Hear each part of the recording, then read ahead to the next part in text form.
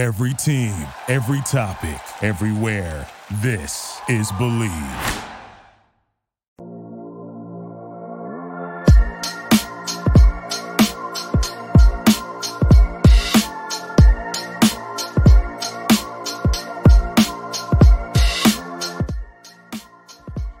All right, welcome to On My Block, Packers podcast, along with Packers all-time leading rusher and now Wisconsin Hall of Fame member Ahman Green. I'm your host, Mike Wall. Thank you for joining us once again. And let's just start off. Ahman, Wisconsin Hall of Fame. Congratulations, my man. Thank you very much, Mike. Great video. I got a lot of phone calls this week to get caught up on. You're my first to say currently thank you to send that video. And your name was mentioned, as you mentioned in your video. I love that you said that. I was like, I know it. I know he's having a good time with this video. But you, Tausch, Marco, I know I gave the call, Marie, my wife, Mike's Flanagan's number, but he didn't get a video in. But I know he's doing well. He's doing well. And a few other guys. Oh, wait, the one best video though was Mike Sherman. Oh my God. He went in on Tausch for some reason. I don't know. Him and Tausch is always. Tausch is probably in the Packer Hall in the Wisconsin Hall of Fame, right? He might be. I don't know. I gotta check. But he's got to be. He's home. Right. But it now, like as I bring it up, I'm like hearing. I remember those days. Like they used to go back and forth quite a bit in meetings. Really? Conversation, or Mike would always try to jump on Tausch for some reason, and he did it again. As he congratulates me, he goes in on Tausch. It was funny. It's classic. Have the same waistline. Potentially, yes. Right now, yeah, it is. Yeah, but no, it was a great time. My family. I said two of my kids were able to make it up because everybody else was working, which is very what proud. You want. Yeah, exactly what I want. Family members. 3 of my sisters came up.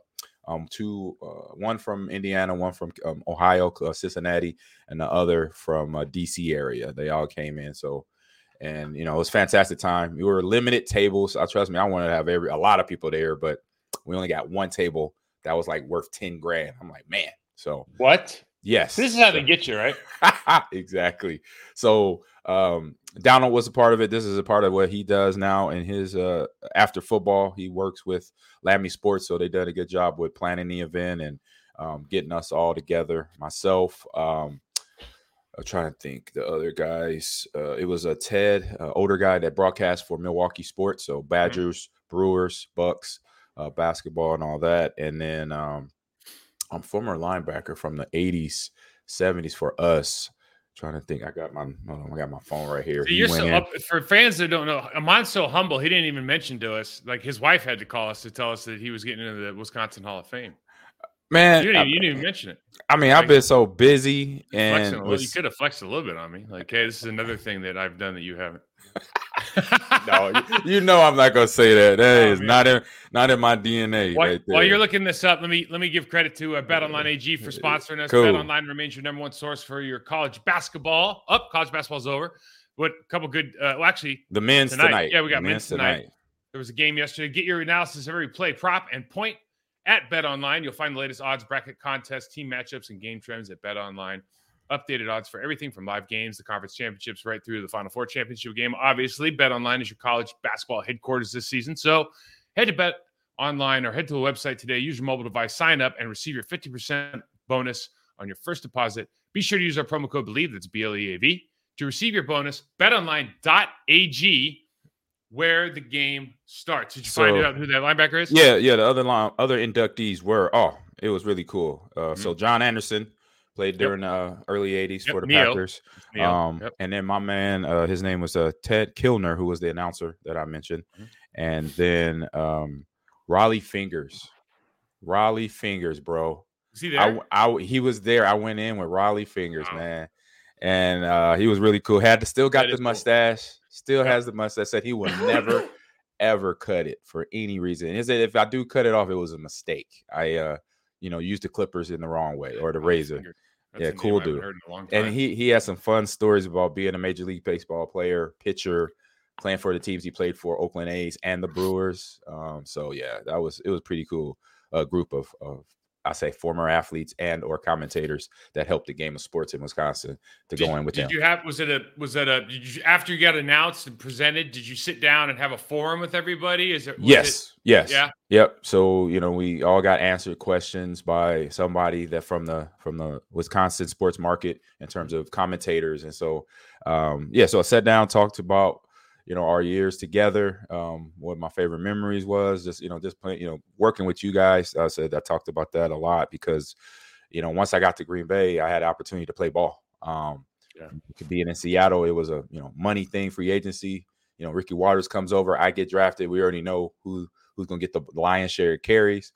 But I grew as a player though. I had to learn about myself. I learned more about special teams and being a better player there to then that's where I'm gonna play.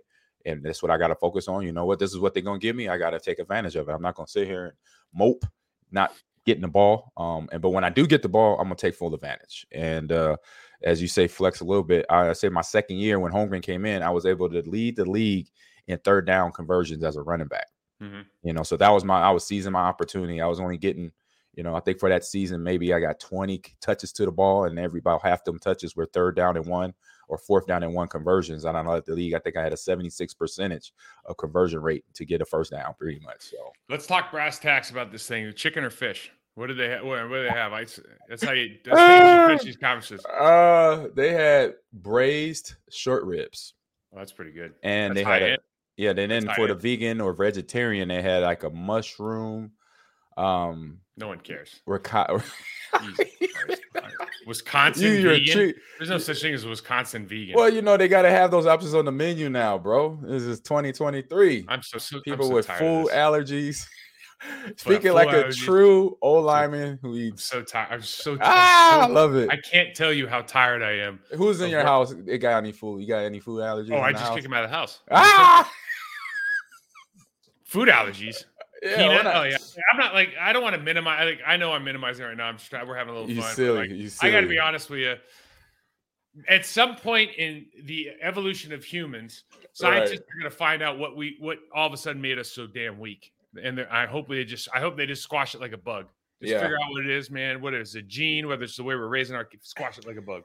All right, let's get on some Packer news, man. It's kind of let's do that. After this game tonight. This is I guess we have NBA Finals, but really coming up. But we got a month till that. This is our winter where there's not a whole hell lot. If you're not a basketball fan, XFL, nobody watches baseball except for they got the new pitch count thing. We can talk about that. I watch some baseball. You know what I'm saying? But most people are sitting here man, we got I guess we're gonna watch golf and baseball. They like this. Comes back, Now there's a lot of mock drafts out. Green Bay Packers are talking. There's a ton of stuff going on. So one thing that's happening is Jackson Smith in Jigba is getting a lot of attention as a potential first-round draft pick. So wide receiver, first draft pick of the Packers. Would this be the ultimate petty / awesome move by Goody to draft a first-round wide receiver the year that Aaron Rodgers leaves? That would be the best thing. That's honestly the best. Because he's been asking for receivers, right? Because I don't really, it's whatever they do is what they do. But the best thing they can do for me is just draft a wide receiver. Because Aaron's been asking for first round wide receivers for years, or free agency pickups like Odell or other receivers that was available during his time on the team. Yes, it would be. It would be really? It would now, the fans would be now you draft the first round draft, but it would just be well, I say it would be a good thing because now they got somebody that could come day one and be in the lineup to help out Watson and Dobbs to get their trio together. He's a young guy, but he's at a school, coming out of a school that passed the ball a lot, had a good quarterback. So he's a Stroud, so he understands, and he's from Big Ten country, so the crowd will kind of have an idea who he is. I wonder if I don't know if there's a receiver that could no one's going to step up and take the one spot now from Christian Watson. I think he's probably the default guy. Right. I mean, there's some, everyone's got to clean up their game, but that jump between year 1 and year 2 is pretty large usually with these receivers. So Romeo Dobbs, the same thing. Torrey might come back and continue to develop. they're gonna have to bring in a couple of street free agents, and there'll be a couple of guys that surprise you, and they could pick up some second, third round guys. But really, like I look at that room, and just given the fact that that Jordan Love's going to play now, and we have two Pro Bowl level running backs, and you just see like the offense is going to have to evolve. So for me personally, like I wouldn't go first round wide receiver except to just throw it in the face of the old quarterback. That's the only, and I'm being serious. Like I would sincerely, that would be the only reason just to be like, it'd be kind of a petty move, but very petty. You better hope that petty move pays off. That's all. Oh, no doubt. Because if you go with emotion and in a business decision, then obviously that's usually when things go south. So I think it would be it's not a bad pick. Like if you it's not a terrible pick, no. Right, because you're at 15, right? Like at 15, you're not going to get you're not going to get the quarterback, you're not going to get the number one tackle, not the number one defensive end, probably not the number two defensive end. But if you picked up a wide receiver that was pretty good, there's some guys that can burn a little bit. Not a bad deal, but given what you know about this, so what I'm saying is, if it's all even, and you go like, well, this could stick it to him a little bit. We'll get a little press, maybe. Well, he already done that. We're gonna talk about that in a minute. When you think about this team right now, day one, so first round draft pick should be a day one starter unless they're the quarterback position, which we love. Correct. Should be a day one starter. Knowing what you know about the league as far as like what position you should actually walk in and just start, first of all, know what you know about the Packers. Who do you think, or what position at least do you think they should go with in the first round? Given everything's on the table, they have pick 15. Yeah. Their best, I say the best available. I'm thinking offensive line. They have to go best available. It's not a bad pick. Any position offensive line. So just through the years of what they've seen from health, for playing, Dave beat up, hurt. Think Josh about Brian Myers. Balaga as a first round draft pick out of Iowa. Right. Like Awesome. He's not a flash guy, but he was there. Great player. There. Yeah, he was there. He was consistently there. He only had maybe you could count on one hand how many injuries he had, where he missed a significant amount of time. He didn't miss a lot of games. And I remember his rookie year was the lockout year. I was in Green Bay training at the House of Speed, and he showed up because the facility was shut down to all players and draftees. And he's like, man, I don't know where to go. I said, well, you're in a good spot. We could get it in. I'll show you some stuff. We could talk or whatever about gaming, playing at this next level, what's that's going to be like. And he's like, all right, cool. I said, yeah, I'm here to help, man. Whatever you need. So, yeah, just knowing that he was able to stay, him staying in town, because a lot of people don't stay in Green Bay. You know that. Yeah. and especially in a lot, they'll have most guys find any reason to get the hell out of Green Bay. You got to be from the Midwest to stay exactly. You got to be from Iowa, Nebraska. Yes, it's just in your Minnesota. It's in your veins already. Michigan. Exactly. So that right there said a lot about him. Here's three guys. AG. Number one for me, Darnell Wright the right tackle out of Tennessee. Okay. Yeah. Phenomenal college player, good athlete. Has great not good hands, has great hands, can work on his bend a little bit, but he's a guy that you look at, to me, is an option that would be an immediate improvement at right tackle. The guard from Alabama, everyone's talking, there's a bunch of guards everybody's talking about. The kid that shows on tape for me for what the Green Bay Packers run is Emil Ikoyer Jr. from Alabama. He could play both guard positions. He could be your swing, he could be your center or backup center in a pinch. Great athlete, again, moves well. His 40 time isn't phenomenal. But when you see this guy moving on film, his bend, he can get in 2-point, he can play out of 3-point. Right. He can pull, he can do outside zone, he can do everything you want to do. Good technique, well-trained Alabama kid. Alabama tackles are usually feast and famine.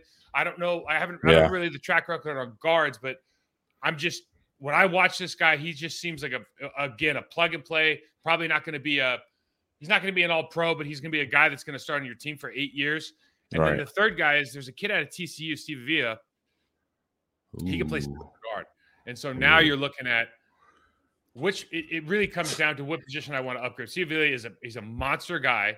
If 6'4", if our guy doesn't take that second to third year leap, right? Our Ohio State kid, then we're gonna something's gonna have to give. Maybe it's not a bad idea to bring another guy in. John Runyon Jr. has been a solid performer for this team, but listen, if you can bring in a kid who's 330 pounds and can move around a little bit, that's what you want to do. And I think personally, Darnell Wright's a no-brainer because it's an offensive tackle position that for me, that's like the glaring need, because I just feel like It is a lot of people don't feel this way. But when we lost Billy Turner, badass Billy Lyon. badass. He should be in the Wisconsin Hall of Fame. Yeah, be light. So Billy Turner, when we lost Billy Turner, he is a street free agent right now, by the way. But when we lost Billy Turner, people had no idea how bad that hurt us. When we played the San Francisco 49ers, they put him on the left side instead of the right side. And they put the Dennis Kelly in from the Tennessee Titans over on the right for playing against Bosa. Yeah, I remember that was the dumbest move that we made. That's the reason we lost that game. That was right. tough. They had three big plays in that game were all Nick Bosa is doing. There's some other positions though, bro. If we wanted to go safety, okay, there's a lot of people in the draft that are thinking like Brian Barnes and a handful of other kids. A kid from Alabama, they play the star position in college, so it's like they can play the slot, then they rotate to safety. They're basically playing 3 safeties and 1 kid's in the slot. The problem is like we still have Darnell Savage, right? So you got to figure out like, do you think Darnell stays in the slot? Do you think he goes back and they give him another shot at safety? Like that is really going to be dependent on the decision you make, right? That's it. Yeah, you don't know. You got to see how he coming in from whenever this mini camp before them starts. The first one is what he looks like, what he's learning, if he's mentally got better. He has the physicals. We already know this. It's just the mental aspect. As he progressed, as he studied and looked at this past season film to correct the mistakes, to better his strengths. See that's what I'm looking for as a DB coach. And then I could relay the message to the DC or Matt LaFleur and say, hey, or Goody, who we have to talk to. Hey, this is what I see in Darnell in these mini camps, post draft, stuff like that, to give them a legit reason before training camp gets in there, because there's going to be some players going to have conversation around them once the mini camps and OTAs are over. Minka Fitzpatrick was a young player that I was around in Miami. I remember him. Yeah, he was nice. He's all pro as soon as he goes to Pittsburgh. He's got to be on a good team, right? Brian Barnes, just the way he carries himself reminds me of Minka. And that's an enormous compliment, okay? But just the way he carries himself, the way he moves on the field, he's just a little bit better athlete than other kids. You know what I mean? That's how Minka walked in, and you're just like, oh, he's you can just tell he was a little bit different than everybody else. Built different, like physically, all that. Yeah. Yeah, he's just a little it's just like the screws are just a little bit tighter. You know what I mean? He's just a little bit smoother with everything else. Now, LaFleur came out and said one of the things that they liked at the end of last year with the defense was like, okay, we simplified some things, we pulled it back, we let our players play. All right, if that's the case, and we're going to play simple, we want a downhill safety. Antonio Johnson, Texas A&M, bigger body. Yep. He's not a traditional. He's not a cover 4 safety necessarily. You got to be able to move him up and back, but you can start him high and he can alley tackle, which is what you need. Yes. Okay. That's huge.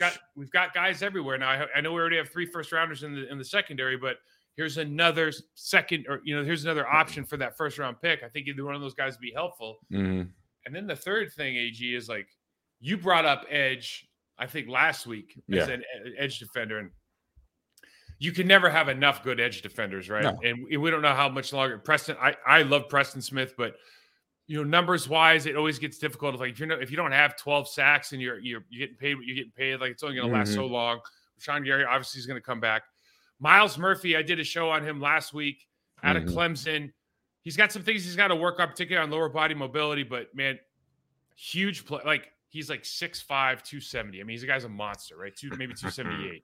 Right. Fast. He's got everything you want, right? You just got to teach him. You just got to need if he was at Chris Kurasic in San Francisco, like he might be all pro second year. Like he's got that kind of like physical talent. Okay. Yeah. Obviously the kid, Will Anderson Jr. is going to be gone. We're not going to get Will Anderson Jr. No, the kid from Alabama. No. But the other kid you could look at is the kid from Northwestern. I'm going to butcher his name, right? Adetomiwa Adibawari. 6'2", not bad. 282. That wasn't bad, right? Yeah, that was really good.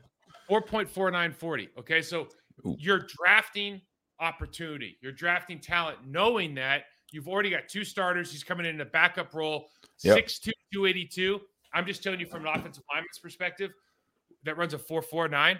Yeah, that's a problem. That is what I look. I just immediately think like, oh shoot, you're sending a bowling ball at me. Right. He's not that tall. He's got leverage. He runs that fast, and 282 pounds at defensive end. That's a difference maker if you can run that fast. 6'2", man. Yeah, he nuts, is right? Oh my god. Wow. So yeah, that's a problem. I mean, sub 4.4. I'll say sub 4.5. Yeah, that's for fast. any edge rusher is for that tackle going backwards. It's a problem. It's a track meet pretty much. It's one of those problems where they could get the ball in certain key positions and get off the ball, and then it'd be that moment where that lineman is tired because now it's been a long game or whatever, and you put him in for that package alone his rookie year. That'll be where he could solidify and get better and better from that moment for those situations. I'm trying to think of a guy who has those dimensions. I don't think there's any guy who ran maybe Justin Tuck. Oh no, Justin Tuck wasn't that fast. No. Well, Justin Tuck is huge too. No, he's big. 6'5", 6'6". I was just thinking about when you said that because I was thinking about D lineman coming off. But you think about James Harrison's not even 6'2". He was short. No. He was short. But I can't even like 6. When you just go 6'2", 282, you immediately think of like a pudgy defensive tackle. But then you go 4'9". What? Those numbers don't even make sense. You know what I mean? He must be I'll think about it. It must be all thighs, but he obviously a potential player. Like he wasn't, when you turn on the tape of Northwestern, he's not necessarily jumping off the tape, right? He's a work in progress, but from a number standpoint at pick 15, knowing that we have two guys to kind of help him grow, and especially with Sean Gary and like the way that he's improved year to year. Yeah. I think it might be an opportunity there. Yeah, it's going to be whatever their list of, because they got their list on their board of most needed position. They have that chart. And then when that 15 pick, before that 15 pick come around, when that 13th pick is gone, they'll already be like, all right, let's start getting these names up. Who is still there by the 13th pick? So 2 picks before them, that's what the Packers or any team will be doing. Like, all right, this is our person now because this guy went.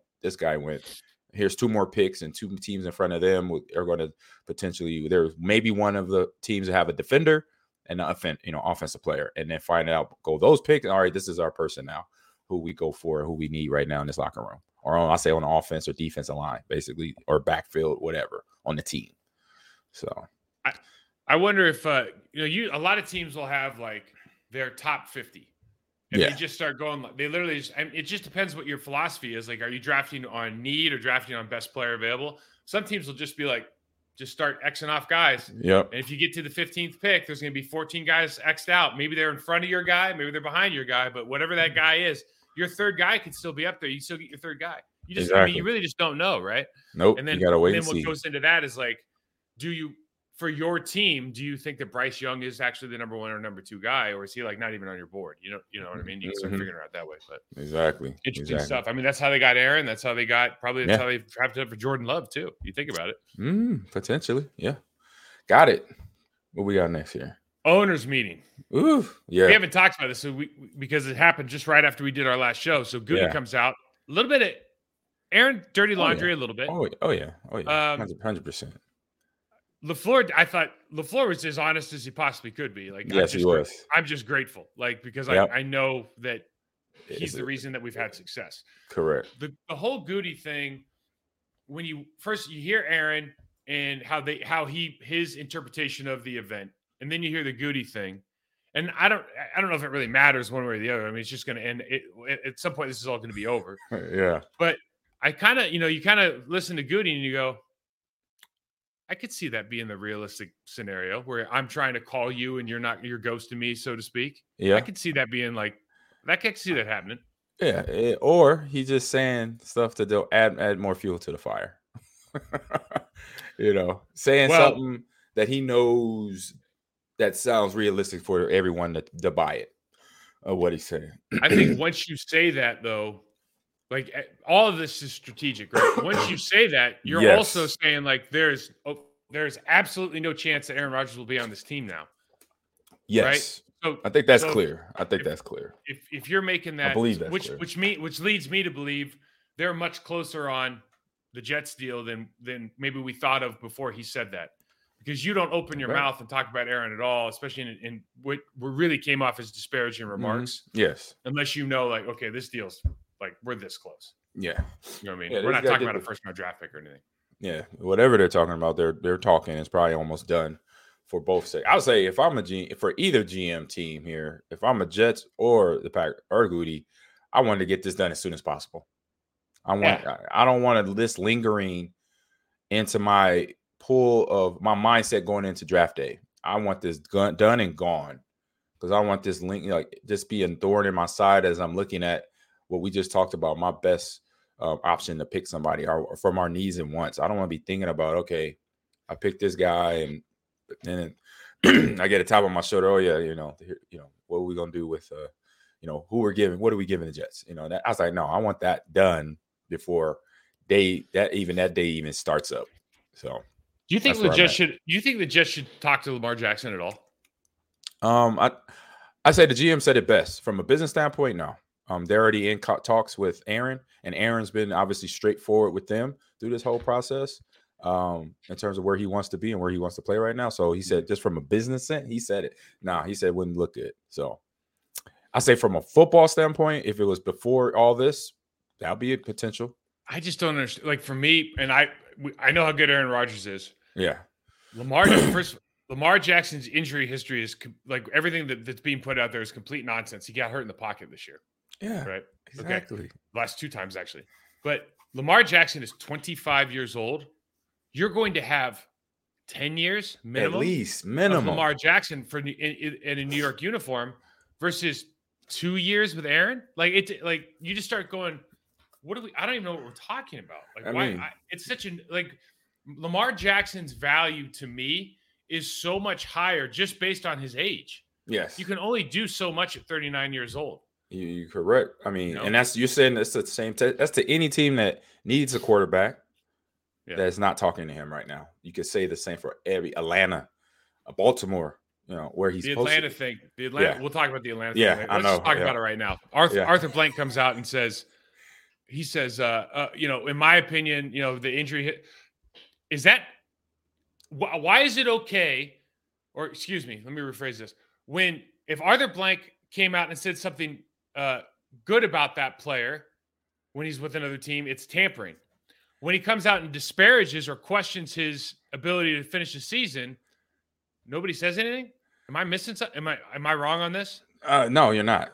It's just they got an owner talking, and so I think he's been obviously listening or talking to his staff or getting him information. Probably prepped him to answer that question because he probably knew it would be coming up the slate. Up the front. So, but AG, I didn't think you could. I didn't think a person involved with the Falcons could talk about a player on another team that was not. You see what I'm saying? No. I get it. That's what I said. I agree with you. Yeah. I mean, I don't know how this. I mean, I know a little bit about what players can and can't do, and when I heard that, it was like, I'm like, It just sounds from an owner's perspective, knowing that or not knowing. Assuming that there's a little bit of everyone's mad at the Browns owner and the rest of the owners are talking about like, we don't want to do this Lamar Jackson deal to set a precedent because the second one will be a precedent. And I've been saying that the whole time here to people. So when Arthur Blank comes out and questions the viability of this person to play out the value of the contract, man, it just sounds like collusion. Yeah, exactly. That's what it sounds like. It sounds 100%. It's just 100%. And it could very well just be his opinion, which is fine. But like, are you kidding me? Like the Falcons couldn't use Lamar Jackson? And like, I mean, give me a break. And I know as owners should be not the football people in the building, but I know he's paying attention. He knows enough football to know my team needs a quarterback. And I think any team that is not talking to him, it is a shame, and they know they need quarterback. They're going to go this far to prove their point of we can't have a player negotiate without an agent and or his mother, whoever's doing the representation, to then, like you said, set a precedent. Because then a lot of we already know this though. A lot of players do this on their own. We had our teammate do it. We had several of our teammates do this. This is not something that's not a known thing. Most of these guys have it. It sounds like so. I know multiple guys that work with that third work with the group that was just in the media. But correct. They have people that know contracts. Now we know some teammates that didn't know anything about contracts, and that is a different Andrew, like our guy Andrew Brandt can mop the floor with a guy who doesn't know anything about contracts, like our old Packers contract guy. Negotiator. Yep. Right, but most of these guys at this stage would have somebody in their corners. You would assume Lamar has somebody in his corner that knows how the contracts work. But very at the very base level, 25-year-old, all everything, former MVP, high floor and ceiling. Yep. Like, incredible human. Teammates love him.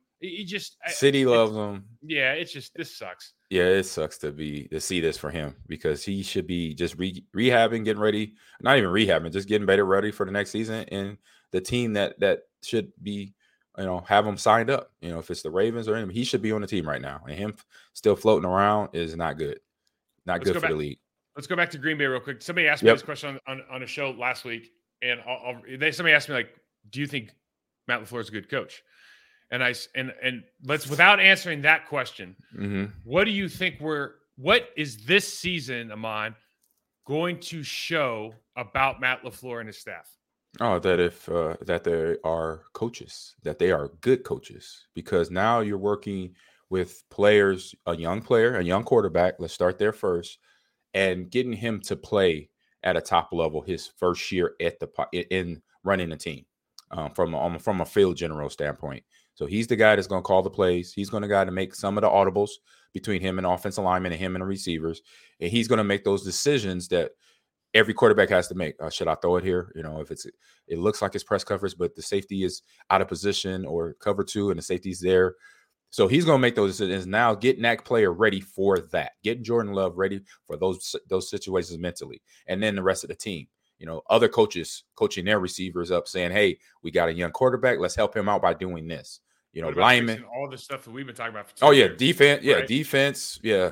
Every tight end situation is going to be because Tunyon's gone. A guy they knew they could Mercedes at least Lewis might be gone. He's not back yet, and they have time for that. And so this is going to show how good they are as a coaching staff, because then coaches that are good, no matter who they have, they coach them up. Basically, they coach that athlete up and say, hey, at the end of the day, I know my player is going to do their job, because this is what I'm showing them every single day, how I'm making them better every single day by watching film, breaking them down to say, hey, this is your weaknesses. These are your strengths. This is what I need you to do next time when you're in that situation. This is where you should have put your hands, get out that block or make that block or what have you. You're doing as a coach, your focus on that player is 100%, in those for every guy that's in the room for your position. So with that said, what did you make of Coach LaFleur setting the bar? Maybe not. I don't want to say he set the bar low, but saying that, hey, listen, he's not going to be 4-time MVP. Instead of just saying, like, look, he's a first-round draft pick. Yeah, it's his 4th year in the league. Like, yeah, we expect him to be pretty damn good. Otherwise, we wouldn't be getting rid of the Hall of Famer. Exactly. You know what I mean? Why not? In other words, why not come out and just go, you know what? Hell, we think he's really good. That's why he's playing. Have any expectations you want. We think he's going to be a hell of a player. You think when Andy Reid got rid of Smith? Oh, Alex Smith? Yeah. Alex Smith to get Pat after they went to the playoffs? Andy Reid wasn't like, well, Patrick, and I know it was none of that. I remember. I remember the conversation that he had after that. He knew right away. I think a lot of us. I knew. I saw stuff on Pat Mahomes when he was at Texas Tech, and then when I found out he played baseball, I'm like, ooh, he's going to be a problem. But I'm just talking about like the way that Andy Reid presented that. He's like, look, we're getting rid of a Pro Bowl guy who just led us to the playoffs because we believe that this guy is that good. Yes. At some point, you have to say, like, you have to do that. If you're confident with your process, you're confident in what you do, you got to come out and say, we drafted this guy first round. We think he's that good that we're willing to part ways with a Hall of Fame player.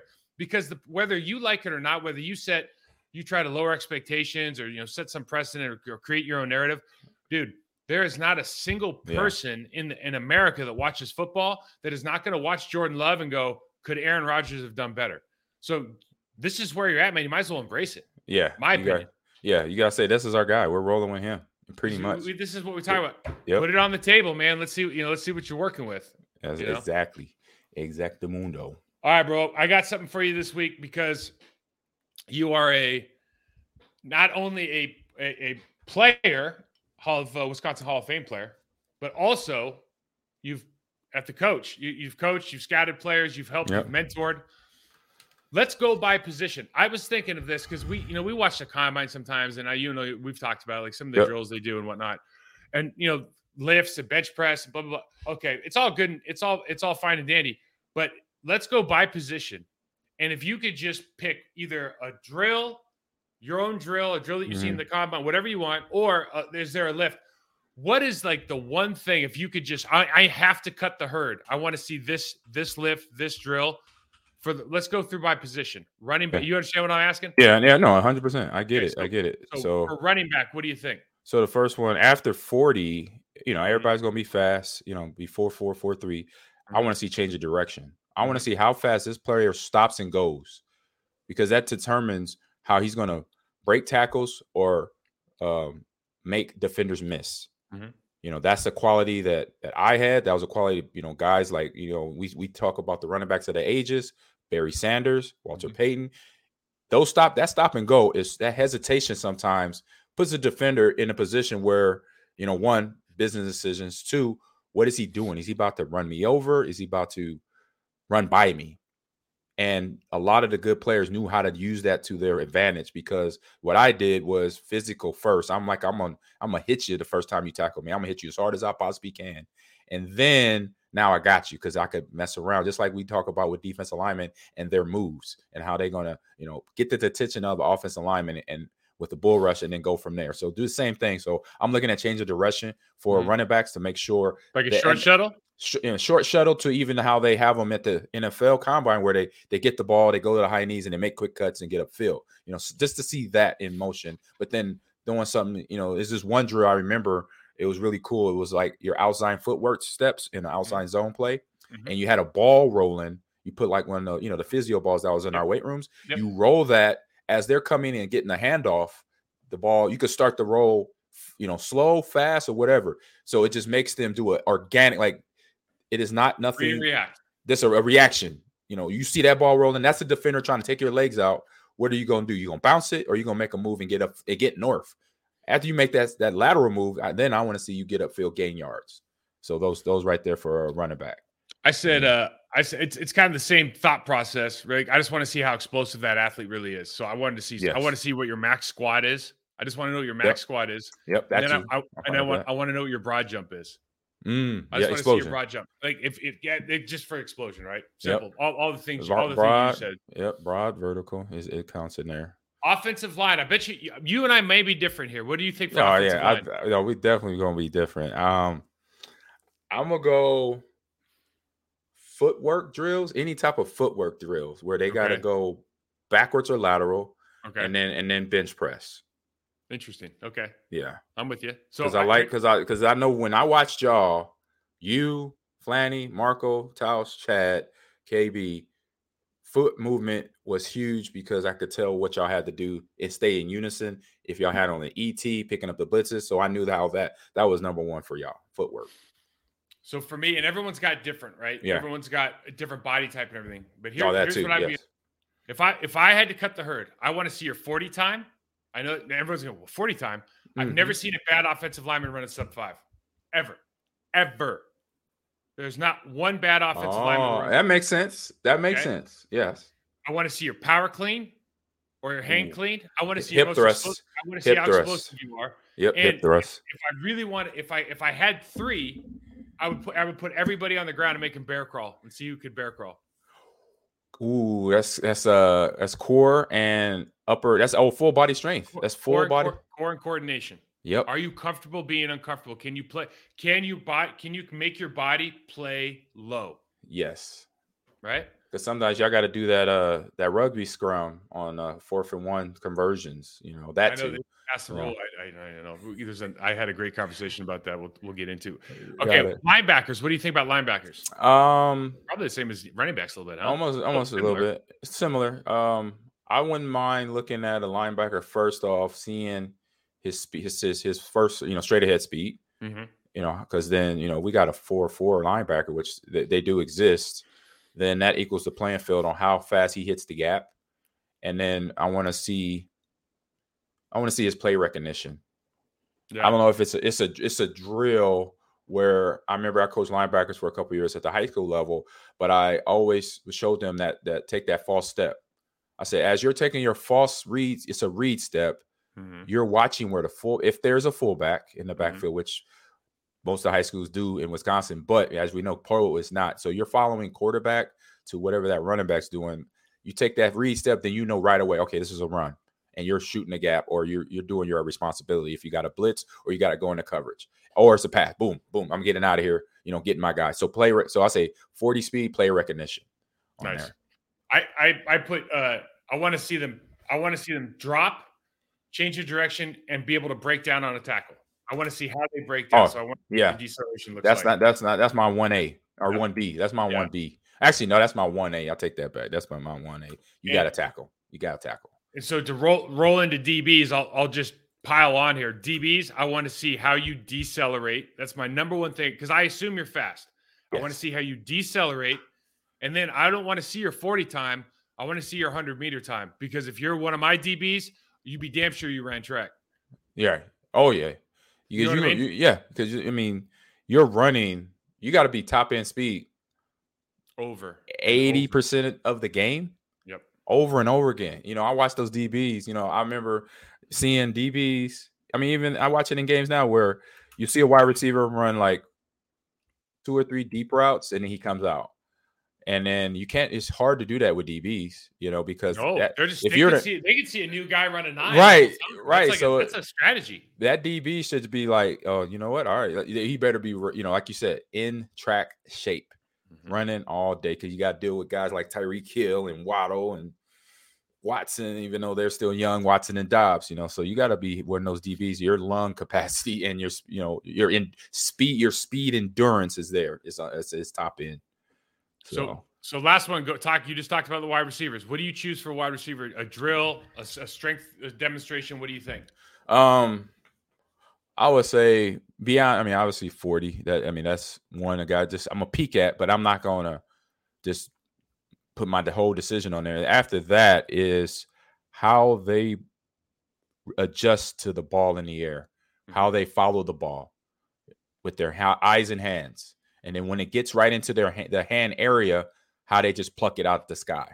I want to see that hand coordination of, even if their eyes doesn't catch it, they still have a pretty good feel of where that ball is going to end up for their hands to catch it. Because sometimes your eyes don't even get a chance to find the ball when the ball's in the air, especially the overhead catches. Those are the hardest catches. So, you see a ball have that here. blind spot. Yeah, when you're doing this, I playing baseball, catching over the head passes in the game. When you go from here to here, that's a big change. We go boom, boom. So it's knowing, like, when I go here, that means I got to already have my hands going here because I know the ball's coming here. So you just change that over real fast. How fast and quick, and then obviously how many balls they catch in the drill from that. And that tells me a lot about a wide receiver, that they don't panic. They're comfortable switching over from an inside shoulder catch to an outside shoulder catch. I tend to think that we can teach them. I tend to think that we can teach a receiver how to catch, given you have the right drills, development, etc. The guys that are the Jarvis Landrys of the world, the better off you're going to be. Odell, all those guys. Yes. So the two things I would want to see is, there's a lot of receivers who can't come in and out of breaks very well. So I want to see their change of direction, and a lot of it has to do with like ankle mobility. There's a lot of stuff that goes into that. Yep. But then the other thing I want to see, and this sounds crazy, I want to see what they bench press, because I want to see what kind of body armor they have. And I want to see if they can make contested catches. And I also, for me personally, I want to see if they're going to be avid blockers, like enthusiastic blockers. You got to have a little size to you, right? So I want a guy that fills out his pads, even if he's, if he's 6'2" and he weighs 215 pounds. Like, is he rocked up? Like, can he fight?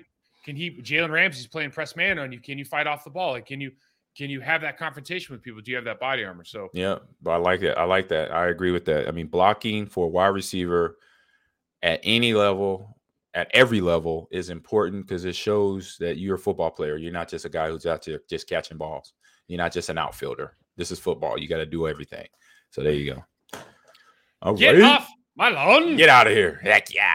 All right, I got 2 here. I got 2 here that I wanted to hit. I think we'll hit the second one first, AG, with the NFL tries to take the pun away and so we saw the owners meeting. So the NFL tries to take the punt away, and they're talking about player safety. Okay, and so what happened? What they basically said was, if you kick the ball in to the end zone, then the ball gets to the 25 now, not the 20. Okay, because they're trying to say, oh well, it's in the interest of player safety, because the second most injury, the highest injury rate is kickoff returns. They dealt with that, and the second most is punt returns. They dealt with that, and the injury rate is very, very low, and it's for these very small handful of players that have to run all 4 core positions. Okay, right. But then they double down and go, but we're going to allow multiple teams to play multiple weeks of Thursday night football games, knowing full well, right, what that has to. First of all, the quality of that game has gone down because of the preparation time.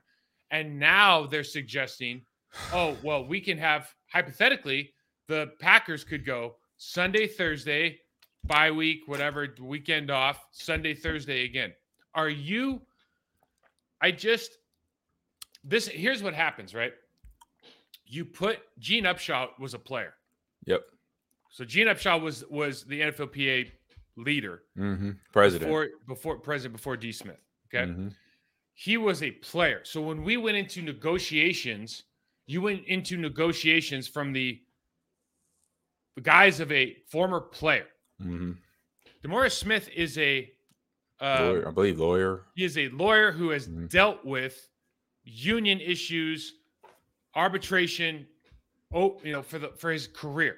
Yeah. So he understands that they're looking for is concessions. And what are the concessions? The concessions are time, money, and working conditions, right? When we have these union talks. So that's what's on his menu, right? Yeah. So can we increase the money? No. Okay, so what did they do? They reduced the time. So now practices are shorter. Correct. Okay. Yep. Training's now working shorter. Yeah, now working. So all of the stuff that it's a damn shame, because we continue to allow the owners to do things that are not in the best interest of the sport or the players in order for them to make more money. And for whatever reason, and I get it, like we talked about Lamar Jackson's contract and this and that, we talked about it last week, like they're making so much money. At some point you have to focus on, okay, how do I put myself I'm already making generational money.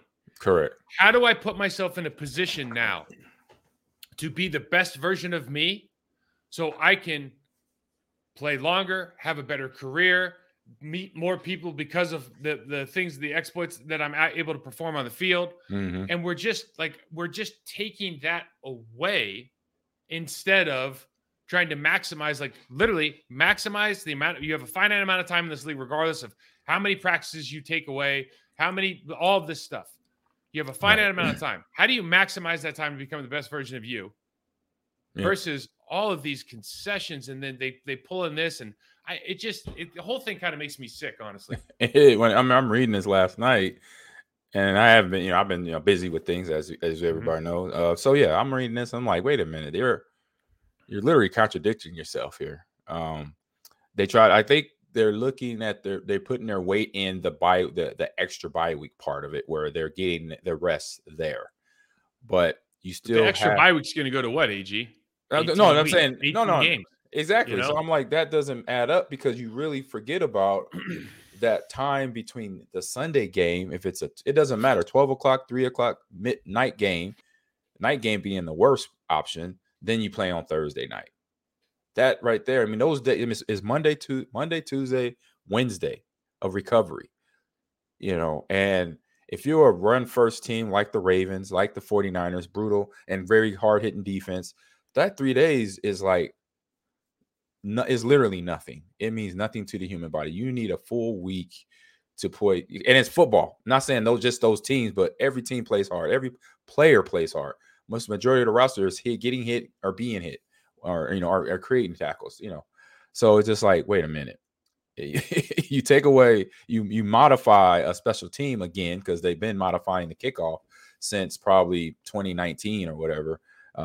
And now you do this to the punt, but still you in the whole game time, you bring in a whole another game potentially for some teams having back-to-back, or not back-to-back, but double Thursday night football games, which when I heard about this, when I was playing, it was right towards the end of our career. We were still playing when they started it. And I was like, oh my God.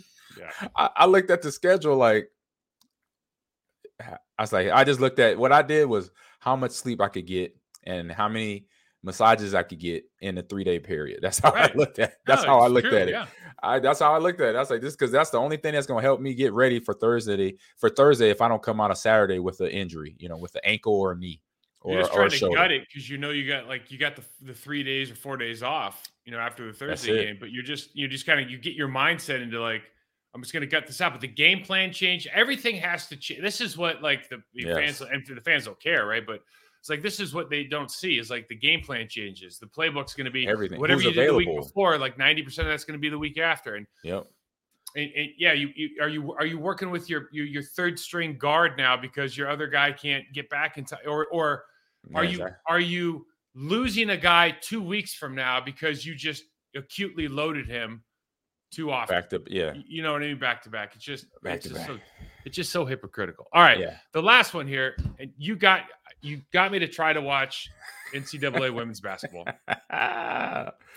but and I tried. Yeah, I did try. And here's what I figured out. Okay, first of all, it's general statement: the guard play in women's basketball is entertaining as hell. Yeah, the guard play. Okay, the rest of it, I'm not going to watch it. Right, but the guard play, I'm talking about it. They play low. They play fast. They can change direction. They got handles. They can shoot. They play great defense. They're fit. They're athletes. You can see the definition in their cat. You know what I'm saying? Like you can see that they're working. It's entertaining. Yeah, I've never. This is unprecedented for me to say this. It's entertaining. Okay. So last night they have this game, and I'm saying this, admitting that I've watched a total of 20 minutes. So I don't know what's going on. I just know that their girl from Iowa, Caitlin Clark, she scored a bunch of points, and then yesterday this girl Reese won. LSU won. Yeah, and she started doing this at the end of the game after the game is already in hand. She started doing the John Cena and the calling her loser and trash talk. And I guess the Caitlin Clark girl does some of this stuff. Here's what I think. Like, honestly, AG, right? This is what makes it unwatchable. Like, what are we doing? Like you have to. They're learning how to trash talk. Yeah, it's like It's like somebody brought up on a show at ESPN this morning. Like, well, Michael Jordan and Larry Bird trash talk. I go, no, Michael Jordan and Larry Bird would dunk on somebody or bang a three in your face and then talk to you on the way down. Yeah. They didn't, as they were winning their world championship, they didn't run over to the other side and make sure that like somebody else knew that they were talking trash. Right. They were winning. They were talking trash.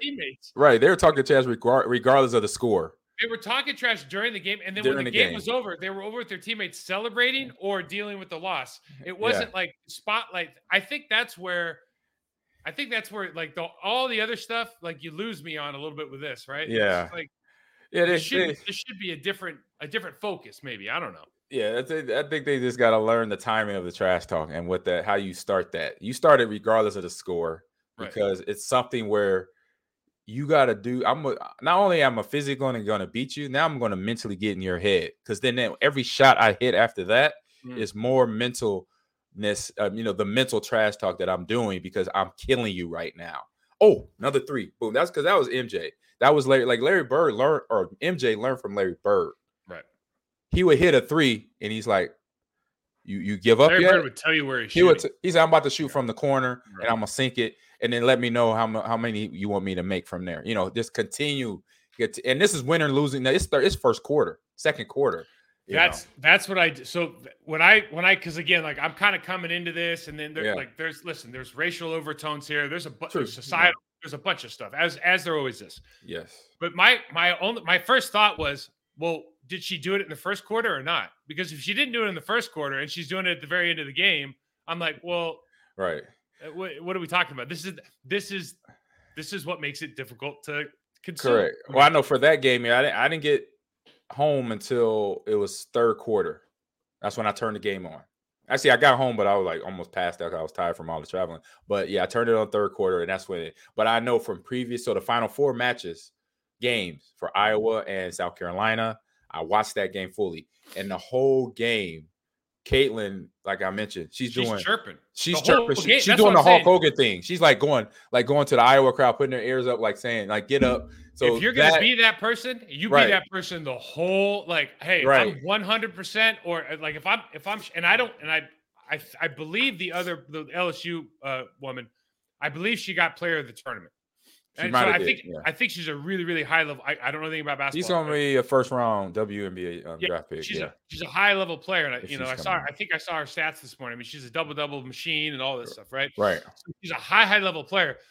But my only take on this anything is just like, if you're not doing it in the first, second, third quarter, fourth quarter, don't come at me at the end of the game like, oh yeah, L, and do all this stuff. Like, you gotta be that dude the whole time, right? It'll be that player. Exactly. I get that. Like, I didn't trash talk, but yeah, for the ones that did trash talk me, I'm like, you wasn't saying that in the first half, so I'm not even paying attention to you right now. I don't care if we're losing or not. And we ain't looking for front runners around here, right? I'm like, talk trash from. I get. I am 100% agreement. It's like when I came across a player, college or pro, that was a good trash talker, I paid attention to when they did. And I say, for the ones that did it right, they started from the beginning of the game, win or lose, to the end of the game. And some guys just did it that's because of their personality. I say the ones that realized that, okay, I shouldn't have crash talk in the first place. I remember we played Tennessee, and it was they had J.R. Henderson, D lineman, and he first play of the game, first quarter, he tackles me for loss. AG, come on, this is how we play in the SEC. I'm like, okay, it's first quarter. That's all I said to him. It's first quarter. I said, good play. I said, all right, just say something to me. Just let me know how it's going in the fourth quarter. And he's like, what? I'm like, all right, talk to you later, bye. Fourth quarter comes around. Scott has 2 touchdowns. I have 2 touchdowns. I have 200 yards and end up becoming the MVP. And I was like, JR, what's up? He said, man, y'all good. I said, that's okay. I was like, trash talk me all you want, but it's a 4-quarter game. So that's all I want. That's all I'm waiting to see at the end of the game. That's it, bro. That's the thing I should make very, very clear. This is not a gender specific problem. It's everywhere. It's everywhere. This is a competition thing. It's a competitor. And you know what's funny is, like, no matter how old you get, to your point, you could be in high school, college, even pro guys.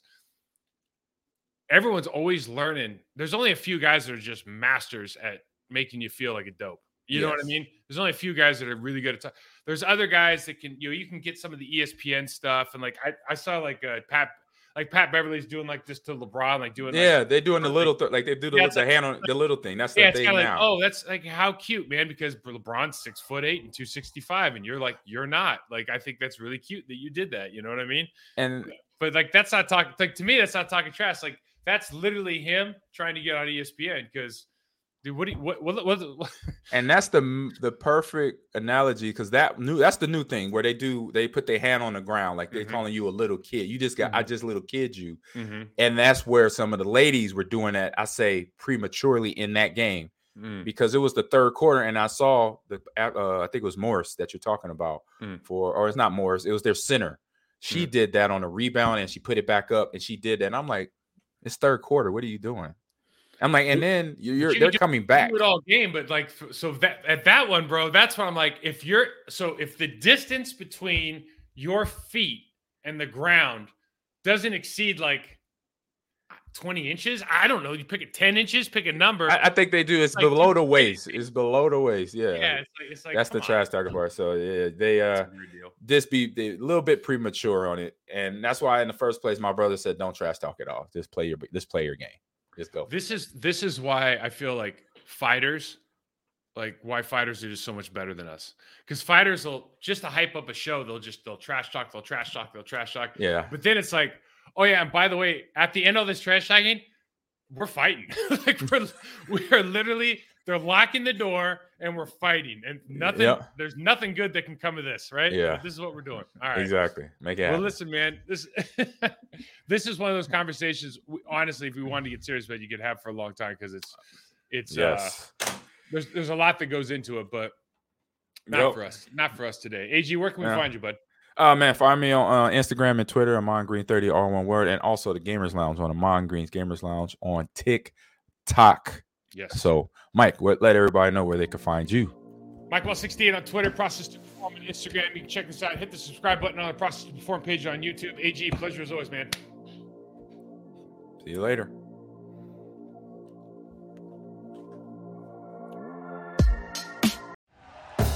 Thank you for listening to Believe.